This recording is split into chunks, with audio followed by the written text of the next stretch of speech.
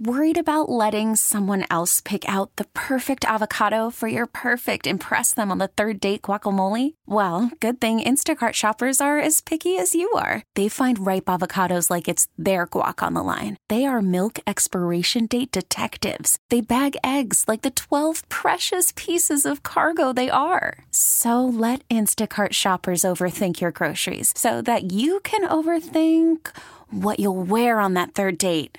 Download the Instacart app to get free delivery on your first 3 orders while supplies last. Minimum $10 per order. Additional terms apply. It's time for our daily tech and business report. Today we're joined by Bloomberg News reporter Ed Ludlow.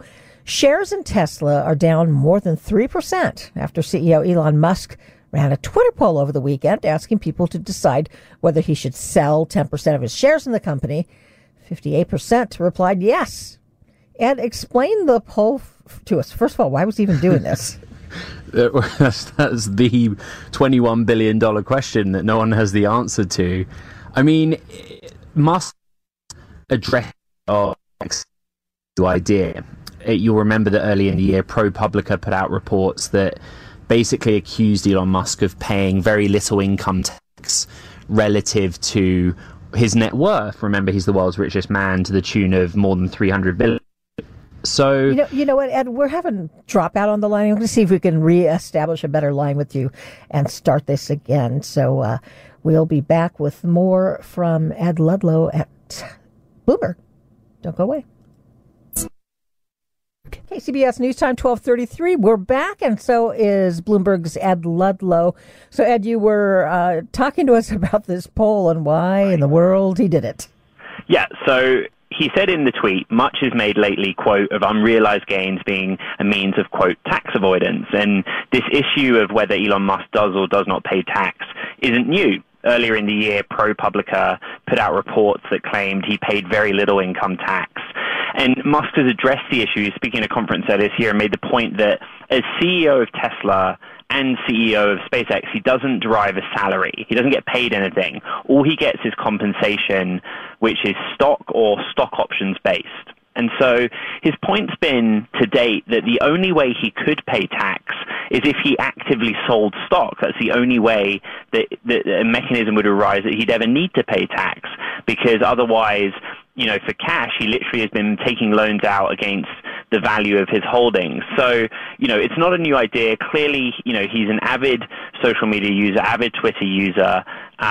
He's talked about, you know, this issue of selling stock in the past, and the vote was unanimous. You know, more than 3.5 million people responded to the poll, and 59% of them, or 58% of them, said go ahead and do it.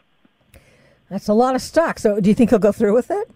It's very hard to say. I mean, the market clearly thinks that he will, because the shares are down. In layman's terms, you know, if one of the biggest shareholders of the stock says I'm going to sell $21 billion worth of the shares, you know, that brings a lot of the stock onto the market. And if you flood the market with a supply, usually the price comes down. Although, you know, as you said in your intro, the stock is currently down more than 3%. At one point on Monday, it was down more than 7%, which was its biggest drop since February of this year.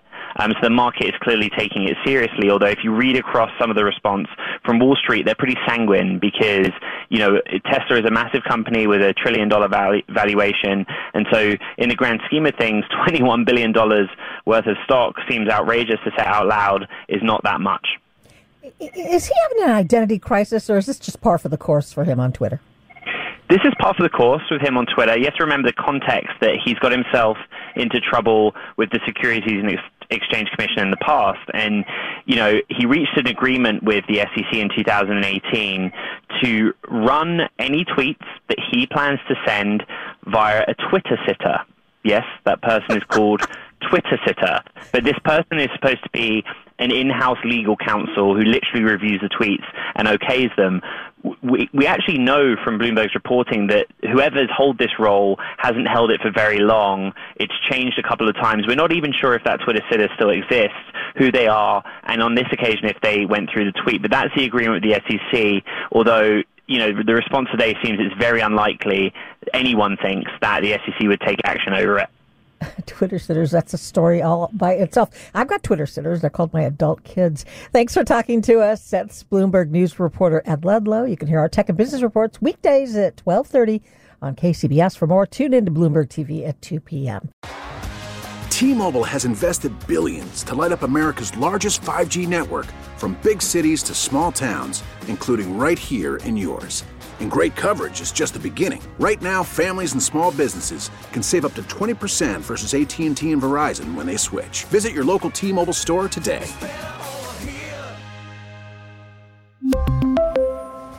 Plan savings with 3 lines of T-Mobile Essentials versus comparable available plans. Plan features and taxes and fees may vary.